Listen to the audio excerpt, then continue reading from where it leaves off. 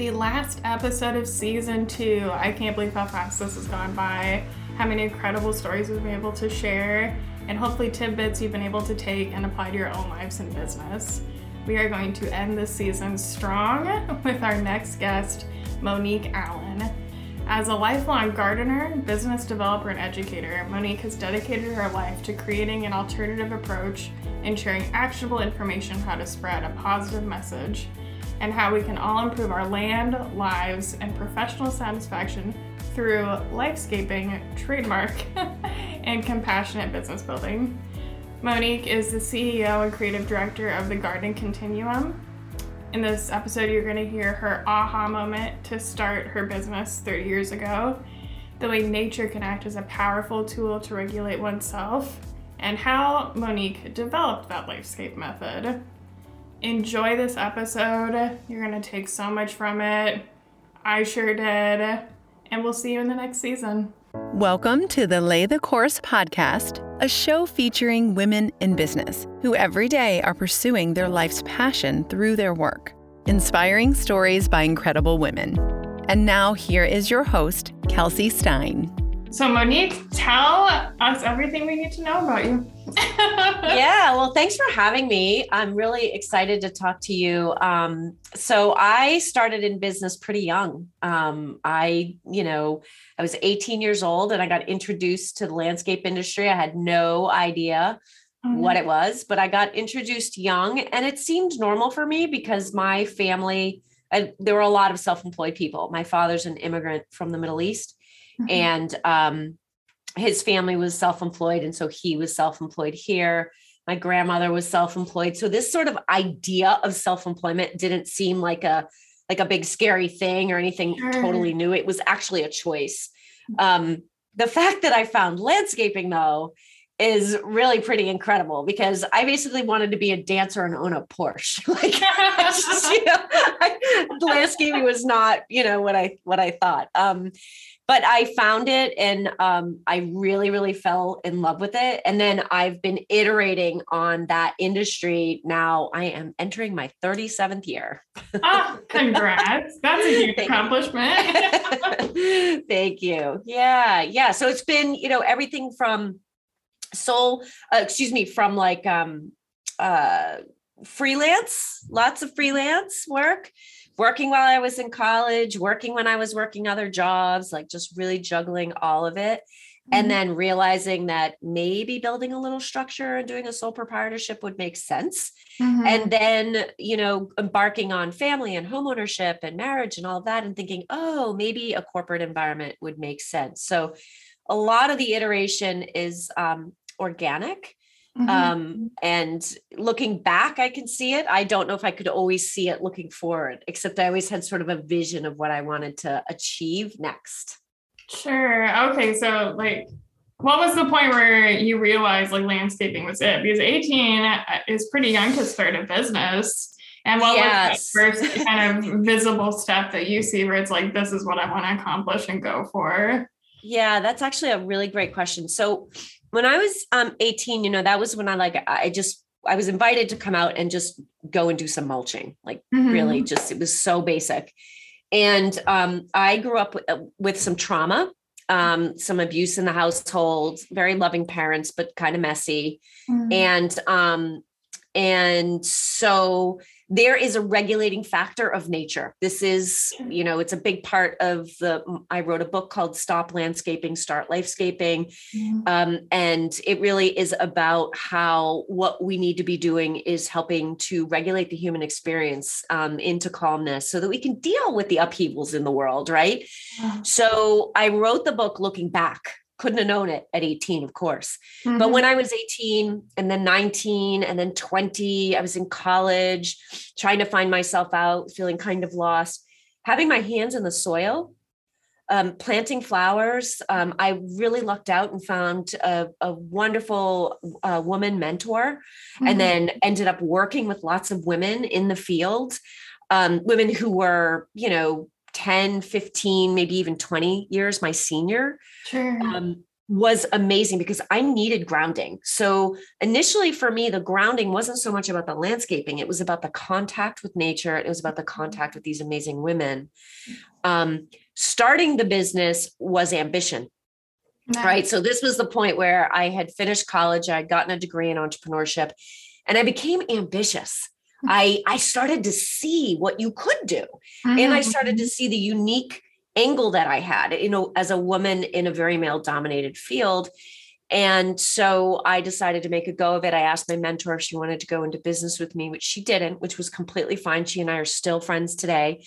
Just not her shtick, not what she wanted to do. And that's really when I knew. It was like I had learned something about business and I had realized that I actually had something. And I will tell you that the real, like that, that aha, that click that says I'm doing this. Everybody kept saying to me, when are you going to get a real job? When I got out of college, because I'd been landscaping. Like, when are you going to get a real job? When are you going to get a real job? And I got planted in my head. So I went and interviewed. This was at the beginning of recycling. So this is in the late 80s. And I interviewed. And when I went into the interview, they offered me coffee and they offered it to me in a styrofoam cup. And I was like, wait a minute, aren't I here for like a recycling job? And you're giving me a styrofoam cup, a non-recyclable item. And it was at that moment that I realized the whole world, like it needed to change. And I realized that I was going to be part of that change. And I put the cup back down and I said, I have a real job. I'm gonna go do it. So that was it. I love it. I love it. Like the immediate, I love you said the aha moment of like, no, I'm gonna like make a huge impact. I have a job. I think it gets confusing with people where it's like, oh, you're not working 40 hours a week right now. That's not a real job. And it's like, it's the value you're putting in there, It's right. And with my work, and this still happens today, I can tell you from firsthand experience, parents aren't jumping out of their skin hoping that their kids become landscapers. Like it has lost its nobleness. Like we don't think about the work we do as noble work. But what I've done in my company is I build the structure of the company so that it is noble work. Yeah. And I think that's the messaging that I'm trying to bring around it to it. So when people are saying to me, when you get a real job, well, it's because I'm driving around a pickup truck and I'm dirty and I don't have a desk. And they, well, now I have a desk, but I didn't have a desk. And so, so I think there was like sort of this perspective that I was too young to articulate the fact that it was a real job until that moment where I felt like, wow, I don't want to do this. What I'm doing is real. And I had so much steam from that, right? It just sort of powered the engine of moving forward and taking that big leap. I love it. So I want to talk about your business, about how you cultivated that culture, because like I was looking through your website and stuff, and it does like your approach and your connection,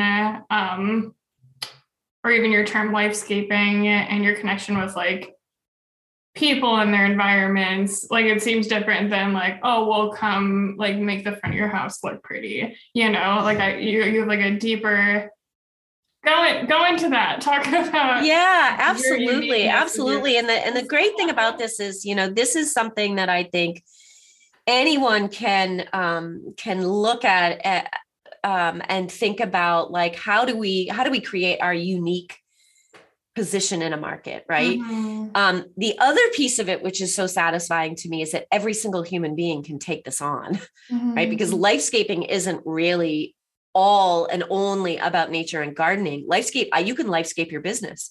You can lifescape your marriage.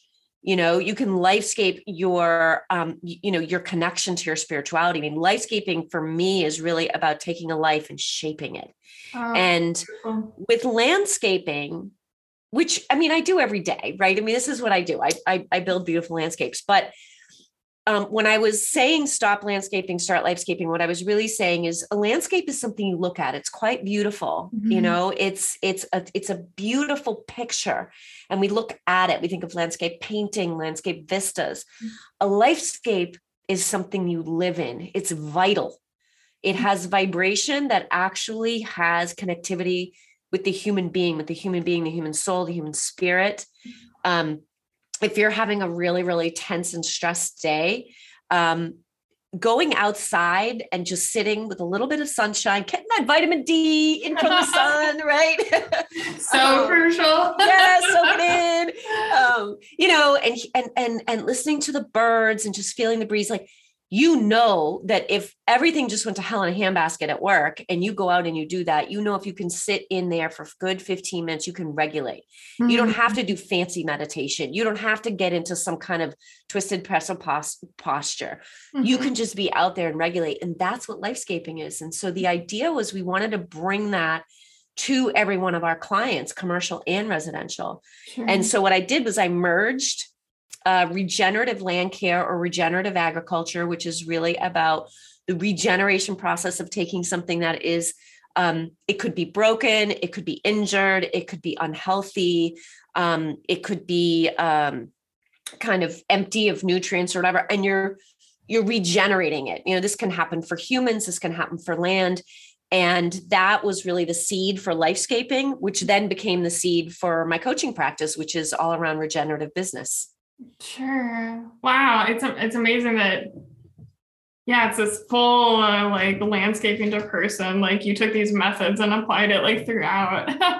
Yeah. So starting, you said you were in business 37 years now. And just with like the nature aspect of it, of like kind of the power of going out there, soaking up the sun and hearing nature and being maybe removed from like technology or kind of stuff like that. Have you seen changes with your clients on things they need to shape with how the world has changed with like technology and social media and those types of things? That is such a good question and so well timed, right? Because I definitely was seeing it before. So I've been in business long enough that I've seen lots of different shifts in culture and market. So when you think about the Great Recession, so many things changed in the Great Recession. And a lot of people had to deal with changes in their lives, changes in how they used disposable income, how they had, whether they had jobs or they had to downsize, whatever. And then now with the pandemic, which has created this great resignation, we've seen a lot more changes happening, and people have had an incredible return to home. Mm-hmm. And so, but I'm not sure that there has been a very deep integration of health, right? So what it has allowed us to do is we have all these people now who have home offices and they're home more. So they like take lunch outside in their own yard. So their broken down patio, they're like, we have to fix this, or they have a window from where they set up their desk and they look out and they see like right into like across their yard and into their neighbor's driveway. And they're like, I really think it could be better, So we're really trying to help people very physically and tactily come into nature. But then we're also trying to help them to feel more kind of like just at home, if that makes sense. And interestingly, we have some commercial properties and we're doing the same thing there. It's like, how do you make that feeling of at home at work where what you're trying to do is you're trying to bring calm and comfort. You're trying to bring psychological safety, that all of those things, nature, she's brilliant. I mean, just brilliant. So if you can get the health and vitality right. So the Lifescape method is, it has to be organized, healthy, and have wow factor.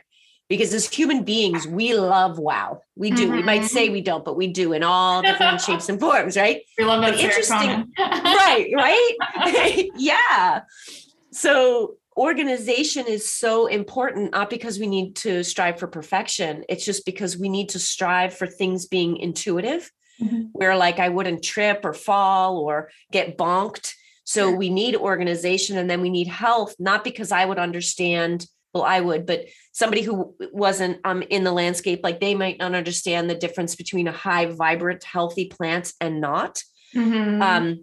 But their intuition and their vibration does. So if they're sitting near a broken down landscape, they're not getting fed. If they're in a landscape that's really vibrant and healthy, not only are they getting fed, but you will notice that's where the bumblebees and butterflies, and that's where the birds are. And all of that is what charges up the human spirit. Yeah, man, just the bit you're talking right now, in my head, I'm thinking, yeah, the connection of nature and your environment, how well it plays in with business, like how much, like even how you said the two plants kind of together and the nature around it, like maybe the certain coworkers that are in the same room and like what they need to really thrive. And I totally see how you like merged it, and it's like beautiful. And yeah, the power of nature. I feel like it's just everything. It's everything, right? And the thing that I love so much about this, and I have to say, when I started out, it was really all plants, all soil, all gardening all the time. It wasn't thinking as much about business, but bringing this back to business, the thing that I feel so excited about, like in the last, like decade and a half of my work, has really been about how to look at business as something that feeds us as opposed to depletes us. So a lot of times when I think about entrepreneurs deciding to make a leap into a business, whether it's just doing it part-time as a side hustle or doing it like, full bore, that a lot of times what ends up happening, and I see this in my coaching practice so much, what they loved, what was their passion, no longer has the spark underneath it to keep the embers going, because what's happening is there are things about business that will deplete you. And the best analogy I can come up with something like that is, like puppies are really cute, but if they're not tended to well, they can be a real pain and a disaster because they eat stuff and they, and it's just, so it's like things that are really worth it need really focused attention. And so what I try to do with regenerative business is always to help people look back at where was the passion, where was that kernel of passion, that seed, what are the things that need to keep that ember ignited? And then what is the dutiful work of service that we do to tend our businesses? Just like we would tend that puppy. You might not be somebody who wants to take super long walks, but you love your puppy, so you do it. Like it's how do we embrace the acts of service that our businesses need from us so that we get to keep the ember of passion ignited? That just feels really important to me. And I really think that, anyone that I've shared that with who looks at it, then they're like, oh, that's why I have to carve out time to do invoicing. Yeah. Otherwise it's just, if you're constantly doing things you don't love, that's when burnout comes. That's when all of those, like, I feel like with businesses is like, you need to start with the passion and not the, I'm going to go into business to make money, or I don't know, something along those.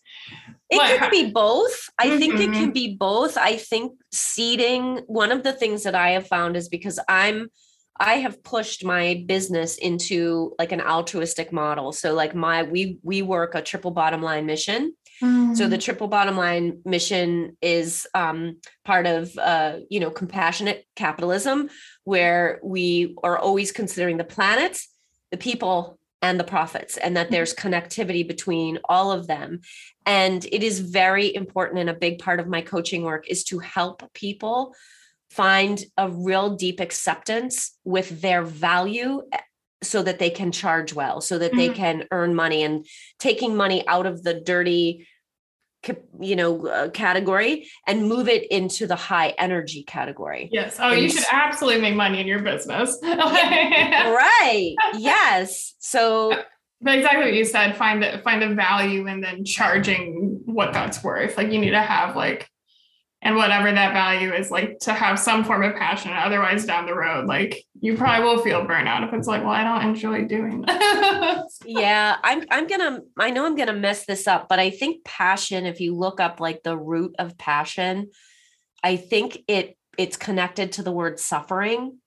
And you would think that passion would be connected to like love or something, but it's not. It's actually like, when you're passionate about something, it means you're willing to suffer for it. And so I think that the amazing boom of entrepreneurship has forgotten to mention the truth.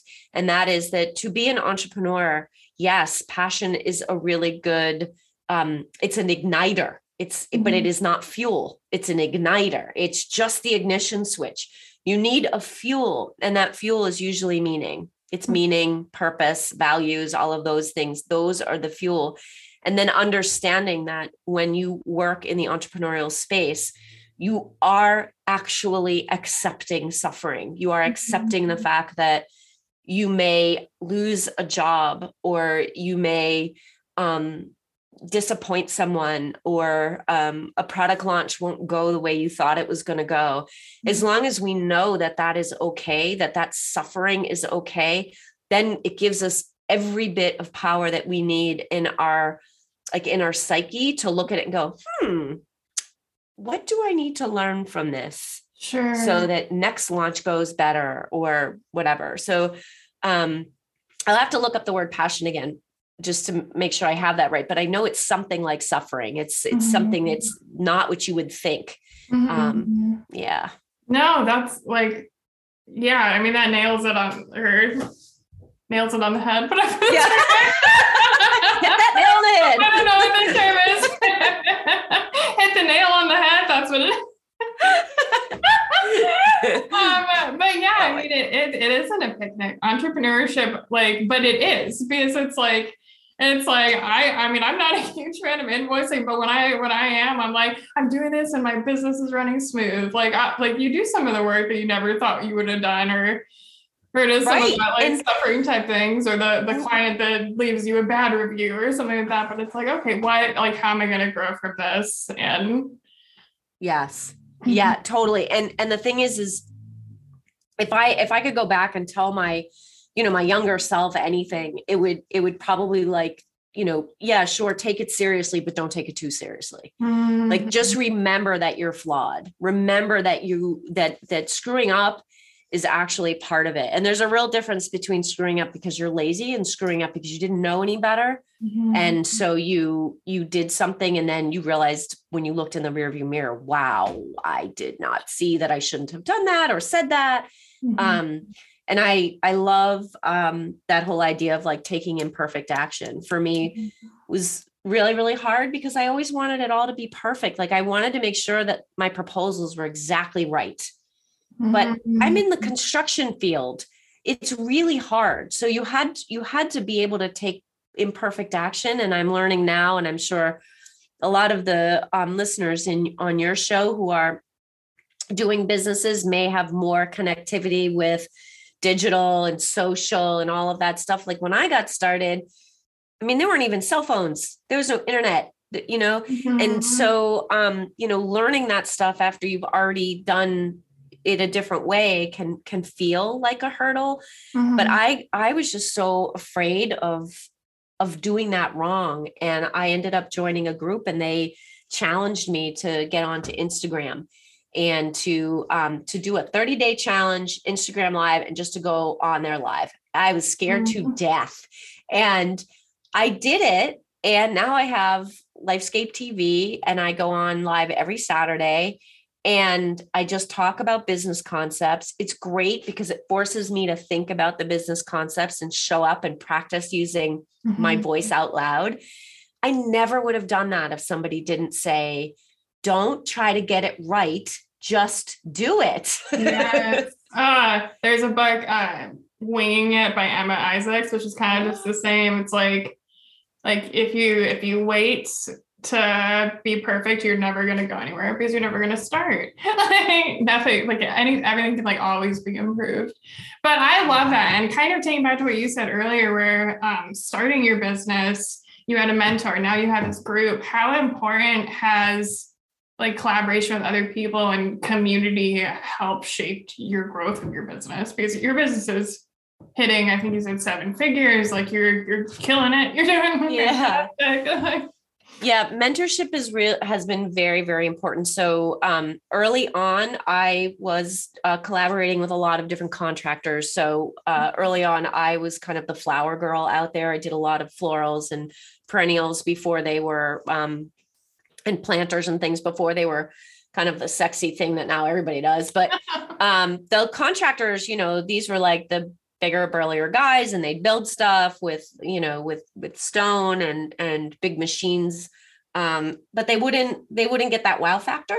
Mhm. So I did a lot of collaboration there, and very early on got to start seeing what the larger construction projects look like. And so I was able to get my legs under me doing, so we own some mid-size equipment now, and, we're able to do work, and that was important to me. And the gentlemen that I worked with were great. They were really, really good teachers. And then I have always been involved with associations. So in my world, I'm a service trade, so all of the service trades, from landscapers to builders, electricians, plumbers, all of us, we all have associations. We all have different certifications and licensing.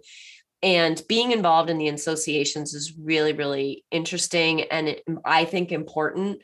And when you're involved in the associations, it's kind of like you have this whole tribe of people that do what you do.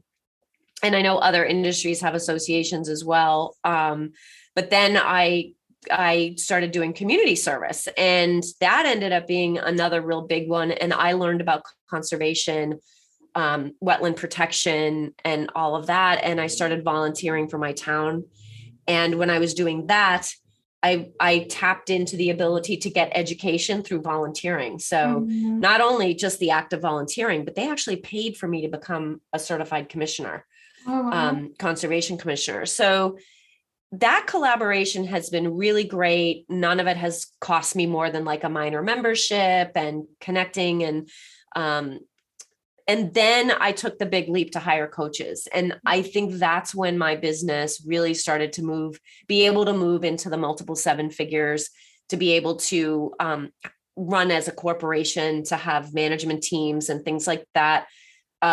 Because those coaches, they really push, it's like they ask for your, for your permission to call you out on the stuff that's holding you back. And that was new for me. And it was really, really great. And in that, I did some peer group work where I traveled around the country and looked at other companies like mine. So I think the biggest takeaway for me and is always look to see if what you're in has either an association or a group, a community group, things like the town business organizations, because there are always people in there that would just love to help, would love to just tell you what they know and talk to you. And that, I'm one of them. I always tell students, because I do a lot of teaching, it's like, if you want to have a chat about the industry, talk to me. I've been in it almost my entire lifetime. So I just think reaching out to associations, man, that's a huge one. Yeah. Just that first step of reaching out, not everyone, wants to gatekeep the industry. It's fun for them to share it. Absolutely. I'm sorry about everything I've done. And with associations, you can hide, you can be a little bit of a wallflower initially. So for me, I'm definitely outgoing, but it would seem kind of weird, but I'm definitely shy when it's big rooms. I'm not a big room person. I love being on stage in a big room, but I don't want to be in the big room. So it took me a long time, and associations really helped me to be behind the scenes. And where I learned to get out in front was when I was invited to be on the board of directors. Then I couldn't hide anymore, but it's great because you can go at your own pace. Sure. Yes. No, that is so true. You can set your pace. Yes. And your coach can push you. Right. So with your coaching then, what are some, what's that process like? And what are some of the biggest hurdles you're helping people kind of overcome with their businesses? So my coaching is regenerative business coaching. It started out as taking the LifeScape method and applying it to business. And then what I realized is especially with the trades, And I focus on the trade. So landscaping will always be my sweet spot, all the people within the earth trades, as it were. But then also anybody who's working in the building trades, because we all really deal with the same things. And one of the main things that we deal with as companies is understanding how to build our companies up so that they are honorable, right? Mm-hmm. So that we're able to stand with our head very up high and feel very proud and honored in our work. And mm-hmm. one of the things, interestingly, that I've helped a lot of owners overcome is the fact that, their brother's a banker and their best friend from college, owns, I don't know, like a retail store or whatever. And those seem like real businesses. And our business still has that it's not a real business kind of feel. Mm-hmm. So really helping to build self-esteem and pride, and helped business owners to work to make bold, decisive decisions that are unapologetic. So I don't need to apologize that I chose to be, a landscaper, a dirt worker, Mm-hmm. And so that is a big part of it. And I think there's a lot of healing that needs to happen for owners. And that healing really is about helping them to build their business so that it creates a fulfilling lifestyle, as opposed to becoming a slave to their business. Mm-hmm. So I help owners to move away from owning a job to move into owning a business. So things that would seem so simple, like carving out time to work on the business, carving out time to really create a recruiting strategy that is actually connected to a retention strategy, mm-hmm. because recruiting without retention is a revolving door. Mm-hmm. And so that's a really, really common problem in small business, is revolving door employees, and mm-hmm. that keeps you down. So for me, it's very big around culture building and helping to create health and wellness. So again, you can see the correlation with the landscape. Mm-hmm. It's building that organization, the health and wellness, so that you can have that pop of wow, which is it's the showing of the spark of passion that got you into it in the first place. And for every business, that's a little bit different. And the beautiful thing about that is that's where your branding comes from. That's where the unique selling proposition comes from that wow factor. But if the wow factor is without the health and the organization, it's flimsy. It can't hold up. So I help people to work and to really solidify. And oftentimes the biggest takeaway for my business owners is they start making more money. Yeah, that's great. Yeah.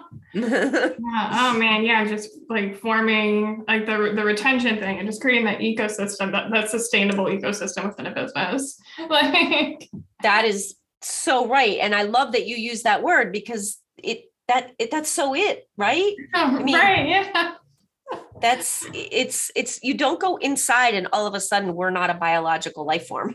Mm-hmm. Like we need that ecosystem. We need that psychological safety. And it's interesting because in my world, there's a lot of toughness, mm-hmm. There's a lot of bro energy and toughness. And it's like, I don't need to do that. But oftentimes it's the men who need it the most. Mm-hmm. And so finding that you can build psychological safety and still be strong and brave and courageous and able-bodied and all of that, but still there's psychological safety. I think a lot of times people don't think those things can coexist, but they really can.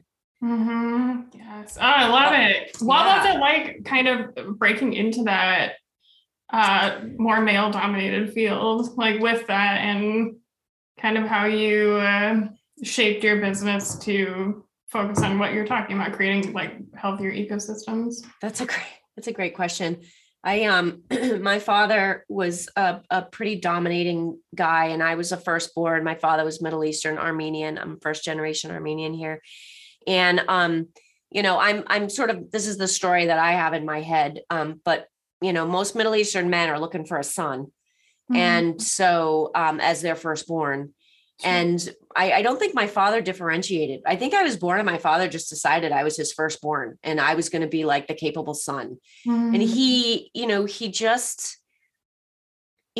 didn't pull his punches at all, literally and figuratively, but he just didn't. And so I think I learned to sort of stand up to masculine. Mm-hmm. And it wasn't to necessarily fight it, but was to tap into the masculine. We all have masculine and feminine energies within mm-hmm. us. And so very early on, I tapped into the masculine energy. And and felt my ability to do anything that a man could do. And my father just corroborated it. And quite frankly, so did my mother. So I think I was very lucky that sort of the trauma in my life set me up for that. But then also, you know, even though things didn't go terrific, my parents did love me. I always felt loved. So I feel like that's really what helped me. So when I got out into the construction world, I was unfazed by it. It didn't faze me. I will say though, it took me becoming a mother to really begin to, or moving into that space of wanting to be a mother, where I was able to start to embrace the feminine, meeting my husband, falling in love, feeling love like as a very anchored thing, as opposed to using anger as my energy. So I really think that now it's funny because I am very able to be very, very strong feminine energy in the masculine space. Whereas when I was younger, I was always trying to cultivate the masculine energy in the masculine space, if that makes any sense. That's all learnable. Everybody, I work with a lot of women business owners who are really working to release that because it's difficult. But I'm also working with men who they want to embrace their feminine energy. So it's very cool. That is very cool. And yeah, thank you for sharing everything about your journey and your business. And I just have one last question, which is one I always love hearing about the what or who inspires you just day to day. Oh, goodness. I am absolutely positively inspired by trade business owners. I think people who do trade work are amazing because they are, I consider them the makers of our world. If our world were to start falling apart, those are the hands and minds that would rebuild it. And I just feel like nothing, I just get so lit up when I'm able to talk to somebody who wants to build something, who wants to create something. That just, for me, that has always been huge. And I gotta say right now, like my kids are such an amazing, beacon for me because I'm watching them unfold as adults, in college and then they come back and teach me, and it just keeps my mind pliable. So I really feel like those lessons are absolutely everywhere. And the two of them, I tell you, and I have a bonus daughter too, and she's awesome. She works for me, and her too. Like they just keep me on my toes and keep me learning. Oh, I love it. Well, thank you so much. I loved this conversation. I love learning more about your business and what you're doing and how to apply those things and think big picture businesses, think big picture of how you're working and your life and connection with nature, and so many takeaways in this episode. Yay! I'm so happy. Thank you. Yes. Thank you. Thank you for listening to the Lay the Course podcast, brought to you by Vela Creative Co. Connect with us at laythecoursepodcast.com or on Instagram at laythecoursepodcast. Until next time.